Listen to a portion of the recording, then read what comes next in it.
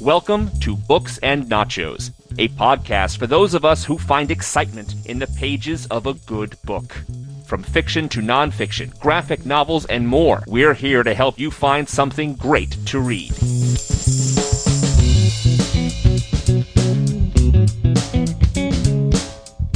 Welcome to Books and Nachos, the Venganza Media podcast about everything in print. I'm Stuart in LA. And this is Jacob of the Nine Fingers, here to talk about the final tale of the Ring of Doom. The final, yes, we've spent a month here in Middle-earth, and we've reached the end, Return of the King. Now, I gotta say right off the bat, endings are tough, right? Particularly ending to trilogies. When I think about classic movie series, I don't know too many people that hold up the third one as the best one. Dark Knight, Godfather, Star Wars. I'm sure they have their fans. I'm sure you're out there. But in general, I just think that this is really, really hard because for me, the journey's always more fun than the destination. It's about the saga, the epic sweep of getting there. Once you actually have to do it, I don't know, it can be kind of perfunctory. And that's what I'm wondering when I'm picking up this book. As excited as I was last week to see all of the plots unfolding, all the tension escalating, I was wondering, can he keep momentum? And I do want our listeners to keep in mind, I talked about this when we started this journey. I never see this as a trilogy in the traditional sense where they're kind of like three more or less standalone stories that tell a larger one. This was conceived as one big book,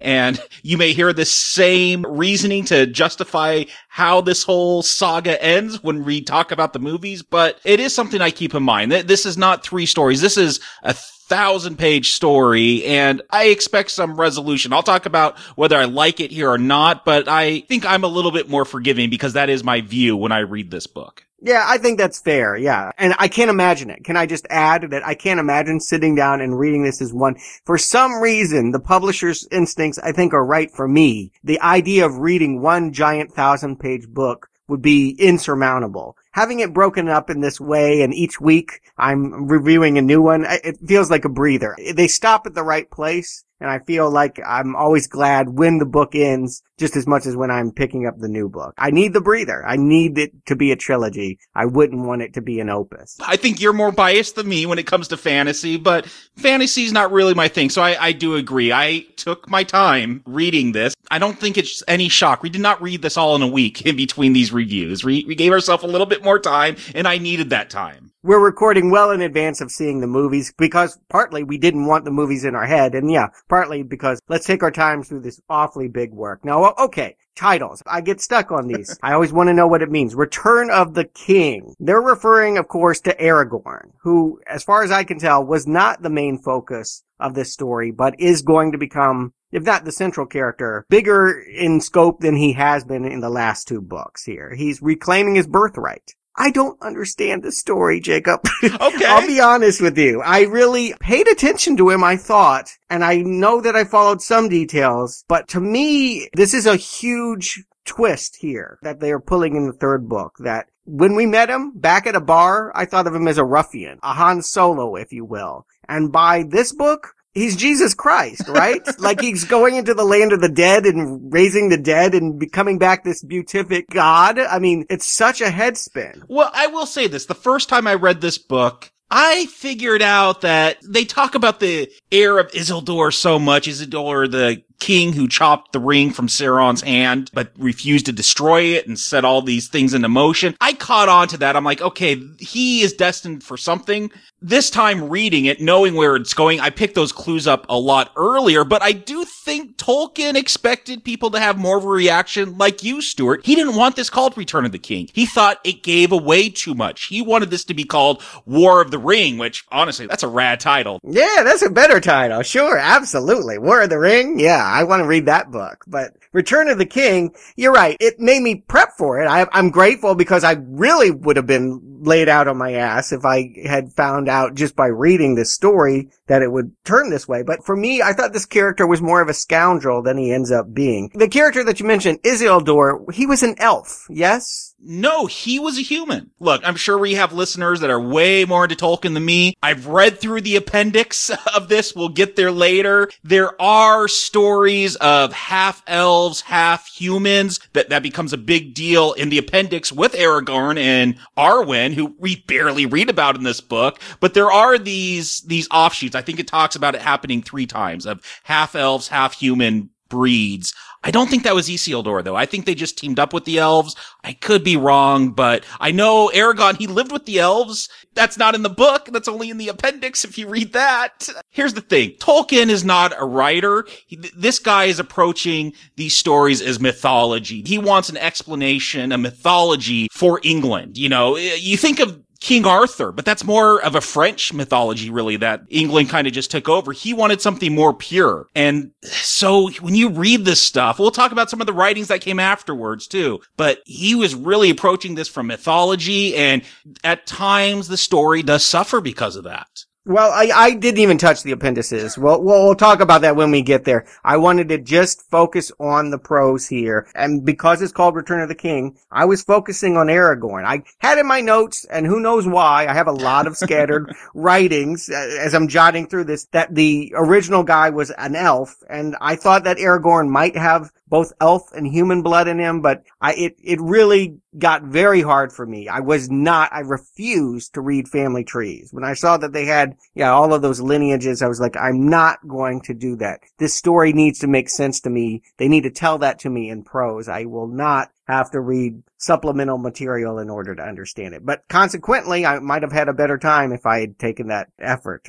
As it is, to me, yes. In this one, it's really about having a Jesus Christ figure come into this, that he really, right from the get-go, he's in a very serious mode. He does a throwdown with Sauron. He takes that Palantir and stares right into it and is just letting evil know, I'm your dude and I'm coming for you. It's a real badass moment. But it's also really downplayed to me, like, you would almost miss that if you're not really paying attention while you're reading, if you're thinking about what you're going to have for dinner while you're reading that chapter. It's just a quick reference. I expected more. There are big moments throughout this book where I expect more, and they just seem so downplayed. Like I said, anytime Aragorn was on the page, I was paying attention to the king. He's returning, right? This is the big deal. So I probably paid a little bit more attention to him than some of the other characters here. He is going to go his own way. He is going to follow this path of the dead. That is because the myth declares it as such, or was this an idea that he was inspired to do? There was this myth that the army of the dead would respond to the era of Isildur, that they had broken a promise in that battle thousands of years ago against Sauron, and because of that, they couldn't rest at peace, and only the true ear could make them fulfill their promise and fight in battle. Okay, so he's doing this not necessarily to get the troops that they need to fight the battle. He's doing it to prove his lineage. If I'm the guy that does this, then I am the king. They also need the troops. It should be said, this book starts out, the Rohirrim, they're riding towards Gondor to help with that war going on with Sauron. Once we get to Gondor, we'll find that there's other little cities that come, but they can only offer 200, 300 troops. And Rohan only has a few thousand riders that they've been able to muster up at this point. They're in desperate need of more soldiers. So I took it as, hey, we need more people to fight. And hey, there's this convenient army of the dead. And since you're the king, you can tell them to come fight for us. Yeah, they're cowards, basically. Long ago, back when Sauron was a real dude with a ring on his real finger, they refused to fight against him. And they've lived in shame, and I assume this is some kind of purgatory. And now they have a chance for honor. The king is going to let them have the fight that they refused to have this time. I guess you're more inclined to do it when you're already dead. I'm like, yeah, what do I have to lose, really? Yeah, there's not much danger there. But again, this is part of my problem. There's a great buildup. I love the stuff when Aragorn is walking through this Valley of the Dead, and Gimli, they're walking through rock, and he's afraid of rock because it's dead, and they're afraid to look behind him because there's just these ghosts marching behind him. I think that there's some great prose there. And then you find out what they do with the dead. They don't even take them to the main battle. They use them to take over some ships. Okay. I use them for the big fight. Yeah, he's rallying these troops. I gotta say, given that my mind is preoccupied with the real quest, the whole thing was about throwing the ring in the lava. They don't need to even raise a sword if those hobbits get to where they're going and pitch that ring. I mean, the evil is vanquished the second that they melt the ruling ring. So honestly, they do better to be in hiding than they would be to try and rally against an impossible orc army. Well, I think they're going on a suicide mission. They call this out multiple times. And what they're doing, I actually like this plan. They're there to distract Sauron from looking for the ring. Sauron knows the ring is getting closer, but if Aragorn calls him out through the Palantir, so he turns his attention towards Gondor and starts attacking them, thinking the king has returned.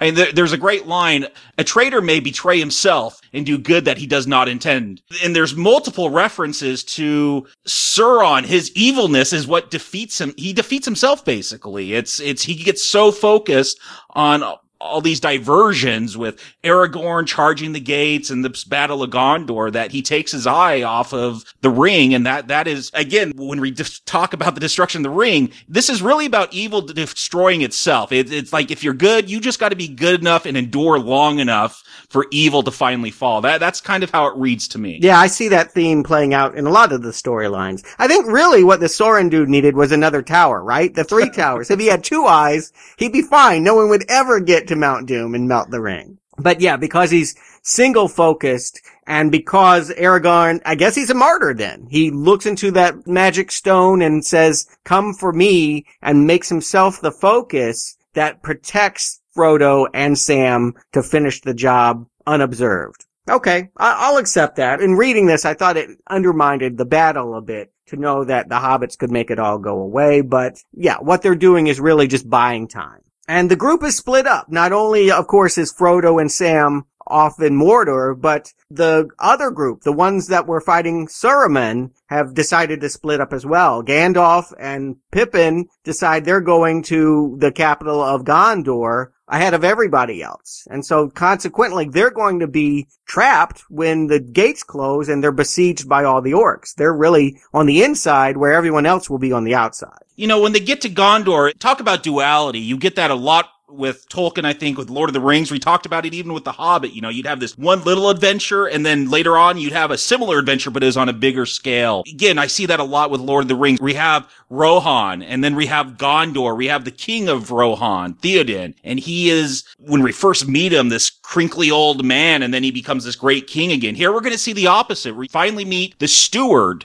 of Gondor when Gandalf gets there, Denethor, and he's given into despair. He lost his son, Boromir. He still has Faramir, his other son, but he doesn't really love. He's so grieving over Boromir. He's really lost all hope. And we really see a reverse story of what we saw with Theoden when we get to Gondor. Right. There is no king in Gondor. That's part of the whole myth of the Return of the King, is that until that time, the ruler is this guy. And he's psychic or magic or something. He can send out psychic vibrations. He seems to have, he at the very least seems to know things at far distances that he would have no way of knowing otherwise. He has ESP of some kind. Well, here's what it is. Maybe you missed it. It's, again, another quick reference. Early on, when we first meet him, they say he's wizard-like he could read minds. Well, eventually he's gonna set himself on fire and jump off a wall. He had a Palantir with him. He was communicating with Sauron with that Palantir. And he had given in to despair because Sauron was showing him that they were going to lose, and that's why he never had much hope. But that's why he seemed to be able to read minds, because he had another one of those crystal balls. Oh, okay. So that it's all the result of that. I picked that up, but I thought that was just the evil influencing him. But no, that was Sauron. It's basically, he's in the same predicament that Saruman was at the other tower. That he basically was a good guy that allowed a magical stone to influence him and became evil. Although, as Saruman, he became greedy and wanted the ring. This guy is more just, despair is the right word. He's given up hope. I mean, I had to laugh. I don't know if it was intentional or not, but when his other son gets injured, he throws like a death shroud over them both and lies down in a funeral pyre and is like, light me up. I thought this is a ridiculous leader. I couldn't believe, I'm like, what is wrong with this guy? And then, of course, we realize, I would argue too late, that he's under an evil influence. But for most of the time, he just looks like the worst coward. Yeah, and it's also sad the way he treats his one son. He's like, yeah, go out to battle and die. Be a man for once. Here's his son going out to fight the orcs and the Nazgul, knowing it's a fool's mission. But he does it anyway because his father no longer cares about him. There is some heartbreaking stuff, but I do agree. It gets funny when he's sitting there like, we will die like the heathen kings, and he's pouring oil on himself to set himself on fire. I found it comical. I'm sure it wasn't intended to be as such, but it was just so over the top. You were just like, let's take a chill pill here. I mean, who let this guy in charge? This is ridiculous. Clearly, Faramir needs to up his game and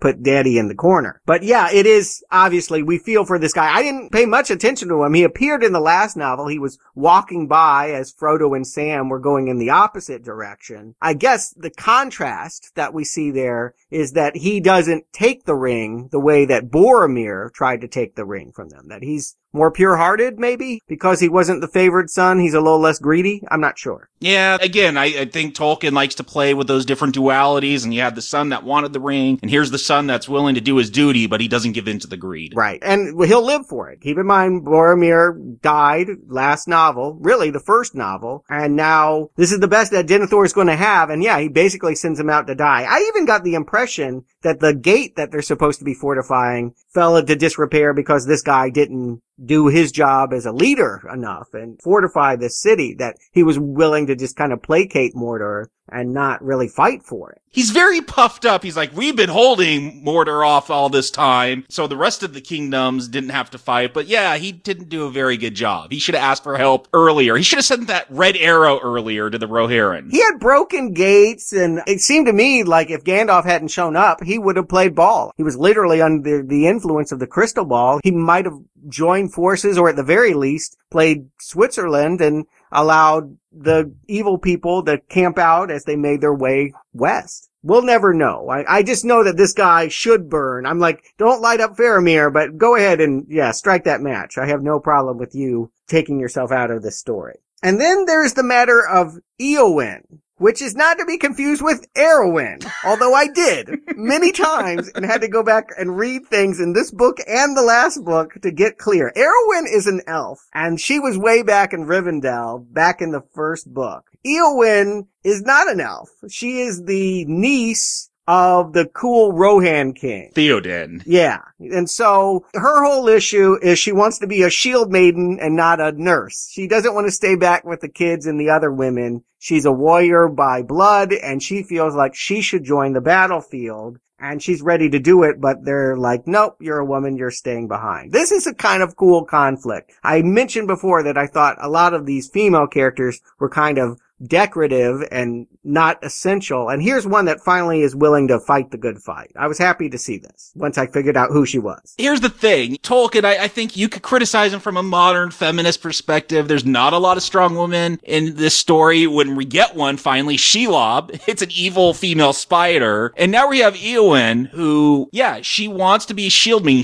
The thing she fears the most is being in a cage. And she's gonna have this great victory over the Witch King later, but then her story is like, no, you should be domesticated. Don't be that tough woman. I get a weird arc with her. I like her so much until we find out what happens with her, and she's not a shield maiden anymore. She's gonna pick flowers at Boromir. Yeah, because at the setup here, they're setting her up very clearly to be the wife of the king. Because Strider or Aragorn, or one of his many names, it kills me how many times people have multiple names. Gandalf gets a new name when he gets to Gondor. Gondor. Oh my god, yeah. Mithrandir or something like, I'm like, who's Mithrandir? I can't tell you how hard it is to read this. Saruman's gonna get a new name at the very end of the book, yeah. Oh, yeah, it's so tough. But anyway, and like I said, and then my own confusion between Eowyn and Arwen, this was a really tough read. By this point, we have so many characters with similar sounding names, and multiple names at that. It's a real struggle. But what we find out in the beginning here is that she has a thing for Aragorn. She's crushed that he's going to go off to the land of the dead. She thinks he's not going to return. Her brother doesn't think he's going to return. They were like, oh, we were planning to fight with you, but okay, go die if that's what you think you need to do. And so she's left to fight with her brother, although in disguise. She goes under a new identity, Durnhelm. and takes Merry, the fourth Hobbit, with her. That's all cool, but yes, ultimately she is not destined for that. Her turnout is quite different. She's going to get injured, and she's going to end up like in the hospice care next to Faramir, and they're going to hit it off. I didn't see that coming. Yeah, and furthermore, I don't know, Tolkien, it seems like he's trying to set up a love triangle, is it? With Aragorn, Eowyn, and Arwen. Try saying that 10 times fast. We haven't heard a lot about Arwen, but we know there's a thing between her. There's a few mentions. That's whose Aragorn's heart is devoted to. I don't know. It just seems like this false love story. We know it's not going to go anywhere, and it doesn't go anywhere, but there's a lot of time devoted to it. It just seems like something, it could have been cut out. Let her focus on Faramir. Let her just get with him. Or just let her fight, because I do think that once we finally get to this battle, and it's about 100 pages into this story, hers is really the only fight that I can really pay attention to. We get a lot of different fronts. We get a lot of different names. There are horsemen, there are wild men, there are characters coming to and fro from all these different lands. I don't know what's going on. I was skimming till I found a name I could recognize, and then I tried to understand what was going on. This fight is not anything that Helm's Deep was, as far as excitement and gripping a novice fantasy reader like myself. There's even a battling ram with a whole backstory to name yes, in this whole story. It took me a while to figure out what that was. I'm like, what is Gorn? But okay, yeah. He's out of control with names. That's truly what it is that he feels he needs to give a name to every creation in his world. I don't want to know the name of it. I want to know what's going on, and I want to know what we're to take away from these battles. I want to know feelings. I want to know military strategy. These are the things that are exciting to me. Just having a litany of names, which is what this really becomes here in this last battle, is infuriating. I'm only engaged when we find out that the big bad Ringwraith, the Lord of Nazgul, the Captain of Despair, the Lord of Barad-dûr, the King of Angmar, I mean, it keeps going on. He has like 8 names, but the big bad dude, no man can hurt him. That's why he's taken out, because we have a woman in disguise, and we have this cool battle here that I wasn't expecting. In the middle of a lot of battles I couldn't follow. Here's my thing. Everything gets broken up. Like, I'm getting into this battle. You know, there's this whole siege on Gondor. The doors are broken open. The Witch King is standing there. Gandalf standing there. We're ready for this big, tense moment. And then it's like, horns, horns, horns as the Rohirrim ride in. I'm like, yes! Ready for that next chapter. Nope, now here's the backstory about the Rohirrim riding to the battle and talking to the wild men, these like Neanderthals. Ulag say, take this road south. Like, no, I want to know what follows up. Like, to me, these cool moments where I'm getting really into it, all of a sudden get broken up. We get this awesome battle on Pelennor Fields where the Witch King is defeated by Eowyn, and then we're gonna go to the hospital. We're gonna go to the House of Healing for a chapter, and we're gonna watch Denethor burn himself, and then we're gonna approach the Black Gates and like have another cool battle. They break these things up like, I don't know, it loses a lot of momentum for me because he just goes off on these diversions that I don't think really add much to the story. That makes me so glad to know that I'm not alone in this, because as much as I love that middle battle, here, this one, I felt like every time I was getting a handle and about to get into the fight, the perspective would change, new characters would be introduced, or things would just be deflated, and you would tell me pages and pages of things I didn't care about, and I'd forget about what was interesting to me. Focus is a real problem here. And again, I recognize it's hard to write a conclusion. It's hard to give everyone their moment. He obviously had a lot of ideas about Middle-earth. My instinct would be to leave things out, to edit yourself, to realize you can't get it all in here and give us less characters and more impact. But that's not how he goes. What's weird, that Army of the Dead, they help Aragorn get some ships so they could sail in at the last minute. And they got the Sons of Elrond and some more Dunedain with them. Like, here's characters I'm not reading about in this final battle.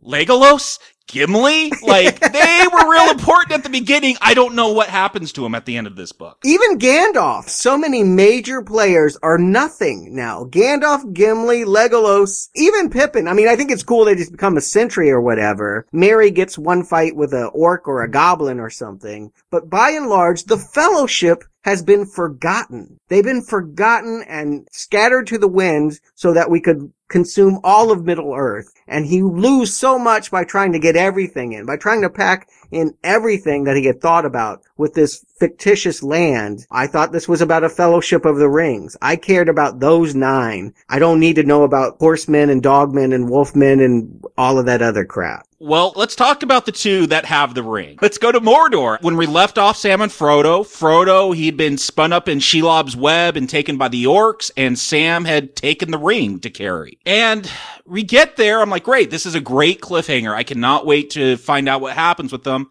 I don't know, Sam runs up and down a tower, all the orcs kill each other.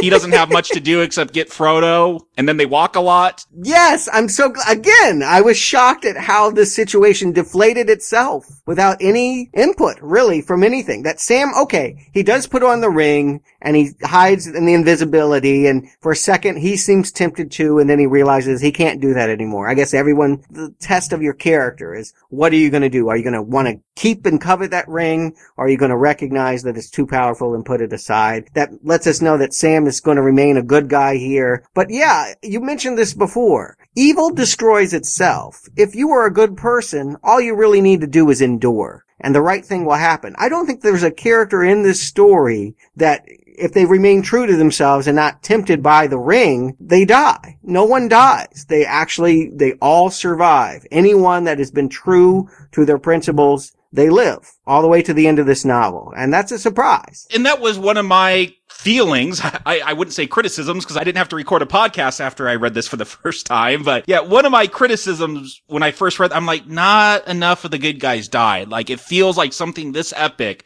there should have been more deaths. More dwarves died in The Hobbit than die in this battle with millions of orcs and the ultimate evil. And here's the thing. Tolkien, yes, he's a Catholic. And, you know, one of my favorite writers is Flannery O'Connor, who's also a Catholic. She wrote Southern Gothic. And her stuff is always about salvation comes through immense pain and struggle. Unless you've gone through horrifying physical pain, if you read her stories, they're actually quite funny most of the time. That's the only way you could realize you're being saved. And I see Tolkien doing that too. And I guess I associate that must be a Catholic thing, that you must go through these trials. Yeah, Scorsese too. Yeah, it's about the passion of the Christ. You know, it is about enduring it. I did sense that, and it did start to make this feel like a religious parable, both with the return of the king and the concept that no good person is going to die if they remain faithful. The closest to a good guy that dies is Theoden, and keep in mind, he had already been tempted. Last book, he had wormy guy whispering in his ear, and he had been under the influence, so that didn't really count to me. Everyone else, the pure ones, nothing bad can happen to them. Well, a lot bad can happen to them, but nothing can ever damn their soul. I do have to say, I was shocked with what happened to Frodo when I first read this. So they finally get to the Crack of Doom. There's not a whole lot to talk about. They walk a lot. Frodo is like barely able to go. You get a real junkie feel with Frodo by the end of this. Sam literally is carrying him by the end. But at the end, Frodo cannot destroy the ring, and he puts it on, and it's Gollum that comes up. He jumps on Frodo, bites his ring finger off, and takes the ring off. And that shocked me. Like, it is such a gruesome image that Gollum is sitting there biting his finger off to get that ring. But then Gollum just dances and slips and falls into the lava, and the ring is destroyed. Evil takes care of itself. And they even call that out. They're like, Gandalf said that Gollum would have some part to play in this yet. Yeah, it doesn't make for a very satisfying war story to see your enemies betray one another, and yeah, a tower full of orcs, and they're all gonna stab each other, and Sam doesn't have to do one thing to get Frodo out of there. That destroying the ring meant basically Gollum leaping into a lava. It's disappointing. Although I have to note, I think it's kind of fun that it's the same story again. If back in the day, Sauron, when he was an emperor sitting on a throne, the only way they were able to get the ring away from him was to chop off his finger. I'm getting that feeling too. I don't know that if Frodo had been allowed infinite amount of time, he would have ever been able to pitch that ring in himself. It was too hard. Yeah, Frodo even calls that out. He said, if Gollum didn't do that, I would not have destroyed the ring. And I do think that is an interesting side of evil, that there is an evil that exists that is so great that no matter how good you are, it will overpower you. You know, one of the things when you're reading these books, and I think Tolkien has been criticized for being perhaps too much of a warmonger or glorifying war, and there's a lot of speeches in these books books, preparing for battle and really getting the troops pumped up. But he was a World War I soldier. He saw his friends die. And I think what he's getting at is that, yes, there is evil. There is evil worth fighting. You don't want to have to fight. That's not the first choice, but there are times you have to when something is so evil. Even if you don't think you could destroy it, you still have to stand up against it. And I do read so much of what happens after the ring is destroyed. And even in that House of Healing chapter, where after this big battle, Aragorn goes around healing people. I do almost see this as a soldier writing about PTSD. I mean, there are soldiers suffering from something called the Black Shadow, that they were so scared of the Nazgul. Even after the Nazgul are defeated, these soldiers have this shell shock. They just slipped into these dreams and they're comatose and they can't come out. I do see him on one side saying, you've got to fight evil. Even if it may seem like total despair, you got to do it. But I never see him glorifying war, and we'll get a lot more pacifist stuff at the end of this story. Well, my curiosity is, I know it said that it's not like everyone melts. I mean, Sauron dissipates into a big black impotent cloud, but there are still orcs walking around. Something happens, Sauron leaves their mind, and now they're in a trance. Yeah, it does talk about how they were in a trance from Sauron when he starts to be destroyed. They all kind of freeze. The Nazgul, they go riding towards the Mount Doom to try to get the ring. They're destroyed by lightning. And yeah, a lot of the orcs, they flee and hide, and the armies actually go after them. Again, it's just a few lines. The armies go after them. Some were the wild men or the men from the south or the Easterlings, and they were kind of just brainwashed, and they're shown mercy. And so there is still battles going on, but a lot have just given up at this point. Yeah, there's no more battles in this story. I gotta say, it's a shocker. I'm like, oh, we're at the end here. I think that Frodo even has a line where he's like, this is the ending. And I turn the page and it says long goodbyes, and there's 60 more pages to go. And I'm like, why? Why must there be another half a novel to wrap this up? Yeah, and here's the thing. I like some of these endings. Again, Tolkien, he doesn't focus. He's going to give us an ending for everyone except Legolas and Gimli, who get a line. They go to the forest and the caves and check them out. But we get the return of the king, and there's this whole thing about Aragorn taking the crown and descriptions of the crown. And I do love the moment where he tells the hobbits that you kneel to no man, re-kneel to thee. I do love that the hobbits, they are these mythical characters that have saved the world at the end of this. So there are great moments, but then we get a whole chapter about Faramir and Eowyn, and I don't care. I want to know about Frodo. That's who I care about. Yeah, if you're reducing people's stories to lines, then yes, some of these chapters can be reduced to lines. There's no need to give us love entanglements with supporting characters who never did that much. I agree. It would have been just nice to know that Eowyn didn't die on the battlefield. She recovered and wound up with someone else that was in sick bay with her. Great. That's all I needed to know. Love it. That's a nice, tidy wrap up. But this is 10 pages. What I do like, I think my favorite chapter, and it's not in the films, and you couldn't put it in the films, but the Scouring of the Shire. That is my favorite chapter because that really shows what has become of these hobbits. I feel like this story started off with hobbits, and it should end with hobbits, end with the Shire, just as it begun. Let's see what this Shire has gone through. That was the whole motivation for Frodo, is he wanted to keep this evil away from this peaceful Shire. Well, they get back, and it's in shambles. There's men there that have taken over, someone named Sharky that's in control. Their favorite tree has been dug up. And I like this stuff. Frodo, on one hand, again, I get this almost, the Vietnam vet. He's peace, man. He's seen the horrors of war. He doesn't want to fight. Now, Vietnam had not happened by the time this was written, but that's the feeling I get. But then you get Merry and Pippin, and they've got their full armor on, and they want to fight these men. And surprise, surprise, it's Saruman, he's still around. The Ents couldn't keep him in the tower. Yeah, that pisses me off, because Gandalf specifically takes a chapter to go thank them. Why are you thanking them? You let that bastard out, and then he killed everyone in the Shire. Or not killed them, but enslaved them. Burned their tree, and burned down their huts, and basically just made it a lawless society of slavery. Well, here's the thing. I wonder if, again, I don't know Tolkien's politics, and he hated people who would take this as analogous to real world events. But I do see Saruman, is he whoever was heading the Soviet Union after the war? They talk about there's the gather and shares, but they just gather and they never share. And I get this real post World War II Soviet Union view of the Shire when they return. return. Yeah, there was a new war to be fought, the Cold War. I think you're right. I think that by having this new confrontation, just when we thought we were at ease and that the evil was stopped before it got to the place we wanted protected, that all of that can change under new leadership. I think you're on to something there. And I do like this as well. I would have liked to have gotten to it 40 pages quicker, but yeah, I do like that. You know, in Hobbit, we saw that Bilbo, he saw every place that he had been to before, but it was meaningful because he was a different person,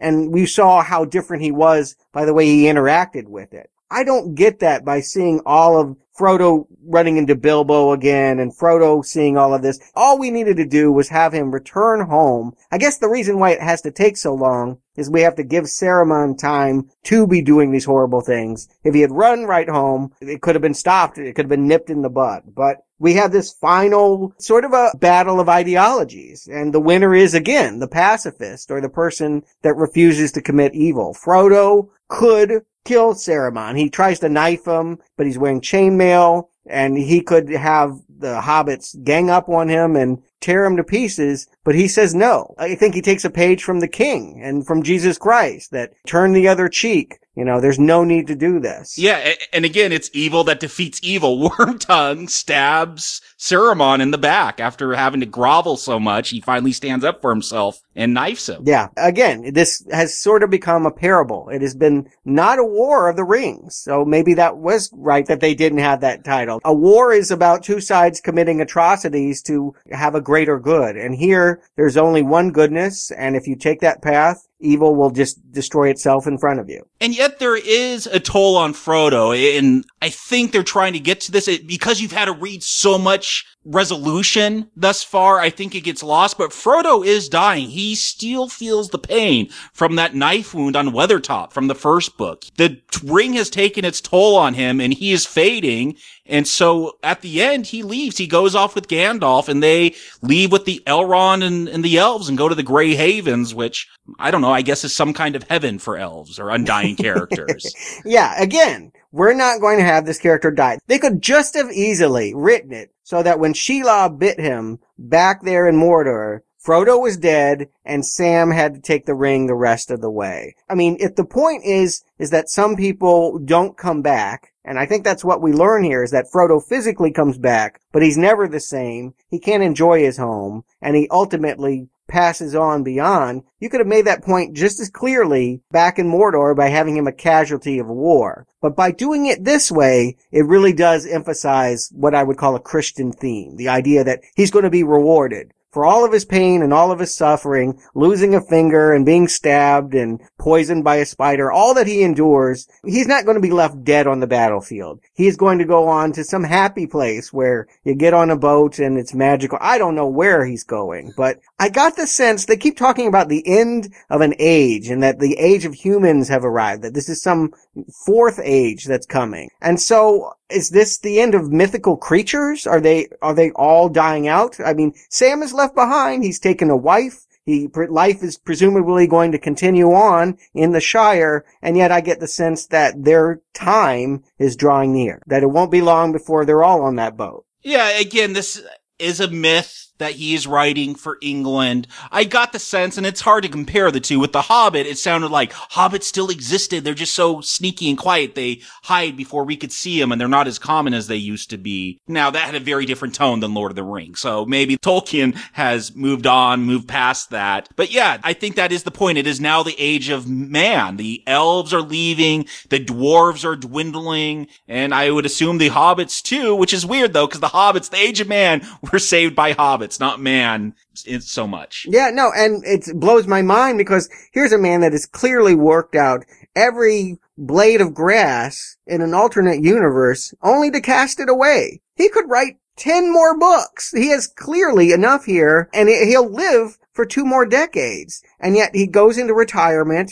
he finishes this, and it's the end. I mean, I can't believe there are no more traditional novels for Middle-earth, that he just stopped. Yes, traditional novels is the right term because there is more about Middle-earth. And I'm not going to read it. I am vaguely aware of the Silmarillion, and it frightens me. Here's the thing. I tried reading it after the first time I read Lord of the Rings. I was so pumped. I'm like, yes, I'm going to read this other book now. I got a few pages in and I couldn't do it. I tried again, guys. I tried. I'm like, I'm older now, more mature, more learned.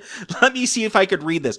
I don't know. There was something about Eu, the god of the universe, and cosmic music, and evil spirits causing imbalance in the music and discordant chords. I don't get it. I don't want to get into that mythology at that deep of a level. I've never been much of a Greek or Roman myth guy. I don't want to do it. The appendix. I did read the appendix, and there's, if you've ever read the Bible, especially the Old Testament, and Seth begat John, who begat Mark, who begat Luke, who begat Billy Bob, there is stuff like that in there, and come on. I don't want to read these genealogical tables. There are people, I get it, there are people that will love that stuff, and if you're that kind of person that wants to live in this other world, recommend it, I guess. I couldn't get through it, but you're probably the kind of person that can, and you'll love that. For more casual fantasy fans like ourselves, Stuart, no, it's not for us. Well, yeah, it doesn't sound like a story. Usually when you're creating a world, you have a Bible. And I don't mean a Christian Bible. I mean literally a place where you write all the rules of this alternate universe, and you know everything that they eat and what they grow and what they do and how they cut their hair. And all of that's very important so that you can then go and sculpt a story. Nobody wants to read that Bible. They want to read the story that comes out of that Bible. And they want to know that you know all those details. That's all that I want. It sounds to me like the Silmarillion and this appendices, I didn't read those as well. They were more for the author to help him orient what was going on in this world. To me, you got to get it into the narrative or it just doesn't count. Yeah, and a lot of that's, again, you get the whole story of Aragorn and Arwen. That would have been nice to be in the story. That seemed kind of important. They have an elf-human child, and she gave up her immortality so she could be with the human. Like, that sounds like fantasy-type stuff. You'd want that in your main story. Nope, it's in the appendix, and I would say that's probably the only part worth reading in the appendix. But there's a lot more about Middle-earth. Christopher Tolkien, Tolkien's son, did go on, and he wrote more histories, and he kind of took these stories that we've read in The Lord of the Rings and built upon them and wrote more books. So there's more stuff out there if you're into this. I haven't read it. I don't know if it's any good, but it exists. It's out there. But to be clear, it's not a story. It's histories. It's things like these appendices or Silmarillions where it's speaking about things in a very high level abstract way. I don't know about his novel. Again, he'll write about the same timeline as Lord of the Rings, but just add stuff. And I think he took stuff from his dad's notes. He has more epilogues on there. We find out more about Sam at middle age and all the children he has. So again, it's expanding, working off the notes that his father had. Okay, so they do have some of these same characters continuing on in the story. Well, that begs a question, and I wonder if we'll get more movies, or I wonder if it's just surprising to me in this day and age of franchises that we aren't inundated with tons of Lord of the Rings books and tons of spin-offs and Gollum cartoons and all of this. They really have been careful with the property. They have not milked it too much, at least in print. Yeah, I know Tolkien was very protective of it. When we talk about the films on Now Playing, I'll bring up some of the instances where about earlier adaptations, and he was unhappy with some of the things they wanted to do with them. But he was very protective of this. And yeah, I think if this was J.K. Rowling, yes, franchise all this stuff out, get other writers, George Lucas, get other people to handle it, and we'd have a Lord of the Rings book coming out every month. Yeah, and I'm so grateful we don't, because I'm done, guys. I have enjoyed getting through this, but it has been a little bit difficult. I'll be honest with you. When I think about this journey entirely, Lord of the Rings, do I recommend it? Pretty much. But I can't say that I loved every second of it. I would love to take some shears to this. I would love to carve one book out of this. No exaggeration. I think you could get 200, 300 pages out of this, and it would flow so much better for what I want out of the story. As a novice fantasy reader, as someone that likes quicker paces and that wants to focus on themes and not so much on the names of horses and swords. But I do recognize that this book is in service to people that don't care about story as much and are into the world building and world craft. And I think that's just an area that I find difficult to go into. So in summation, I do feel like it's worthwhile for anyone to read this story, but I have no apologies for being rather flip with this last novel, for kind of skimming through it, for not getting as much out of it. Truly, honestly, the meat of it is that middle book. It's Two Towers is really the best segment of the story, and the ending feels perfunctory, and the beginning takes a while to get going. Here's my feelings. Each of these 3 books are split into 2 books. So book 1 of Fellowship of the Ring, I felt that took so long. There's good stuff in there, but it takes so long to get to the Council of Rivendell, where the story really picks up. And I feel like here we have the opposite problem, that book 6 of Return of the King, where you get 3 chapters of destroying the ring and then just all resolution, and it kills the pacing for me. And book 5, yeah, there's problems there. There's exciting stuff there, but then Tolkien takes a break from it and you're like, boring, skim. Yeah, let's get to the meat here. I think that Lord of the Rings, though, is worth reading. Arnie always talks about this homework category. This is horror homework or whatever. I think on one hand, yes, this is fantasy homework. I know fantasy as a genre existed before Lord of the Rings, but I feel like this is what made it a genre. This made it a legit thing. So I think it's worth reading on that level. But I also think it's a pretty good story. And I think there are some good themes. There's a lot of weeds you're going to have to pull. You're going to have to be like Sam the gardener here and get through a lot of extra stuff. But I think it is worth it, at least to read it one time. I'm not one of those people. Again, this is only my second time. I know people who read this. Christopher Lee, who plays Saruman in the movies, he reads this book every year. I'm not one of those people, but people like that exist. I think I could see why. If you're really into fantasy, this is the granddaddy of fantasy, and I think it's worth a read even if you're not into fantasy. Yeah, I mean, I think Middle-earth is a cool place, and I do think there was a good story here to tell. It's just my instincts are always to reduce, and Tolkien's is always to expand. So I'm going to be very curious, and I think forgiving for Peter Jackson and for the other creators of the animated films on how they're going to tackle this. I do hope you can join us for that. We are done here with Books and Nachos, but of course over at Sister Podcast, Now Playing, we are having all the way through December our winter donation series of the 6 Peter Jackson works, of the 3 animated spin-offs. I hope you're able to donate, listen to those shows. But if not, I'm so glad that you've joined us here just to talk about the source material. And so, Jacob, thank you so much. I feel like I've been Frodo, kind of, doing this as a labor, and you carried me there for the last part of this. I'm not sure I could have made it to Mount Doom and finished this book. I am Samwise the elf hero. You have helped me get through this. But there will be at least 2 more Books and Nachos this year. I will be returning. We are going to be covering Christopher Nolan films very soon at Now Playing. And I will be reading The Prestige, the original novel, his only book adaptation. And then Arnie will be back by the end of the year with Stephen King's The Stand. More Lord of the Rings. Yes, Stephen King said that was his attempt to emulate Tolkien. So if you're a fan of what we've been doing for the last 4 weeks, please come back and hear Arnie's thoughts on The Stand. I'm sure that will be an epic review by Arnie. You know what? As long as it's taken us to go through all of this, Arnie's review of The Stand is going to be longer. I know it. And it's going to be awesome. So thanks so much for listening. Keep reading. We'll talk to you soon. Thank you for listening to this episode of Books and Nachos. If you enjoyed this podcast, please help spread the word about our show by leaving us a 5-star review on iTunes. You can also find dozens more book reviews at our website, booksandnachos.com. The music for Books and Nachos is The Right Prescription by Chai Weapon, which can be downloaded at podsafeaudio.com. Books and Nachos is a Venganza Media production, copyright 2014, all rights reserved, and no part of this show may be reproduced, repurposed, or redistributed without the written permission of Venganza Media Incorporated.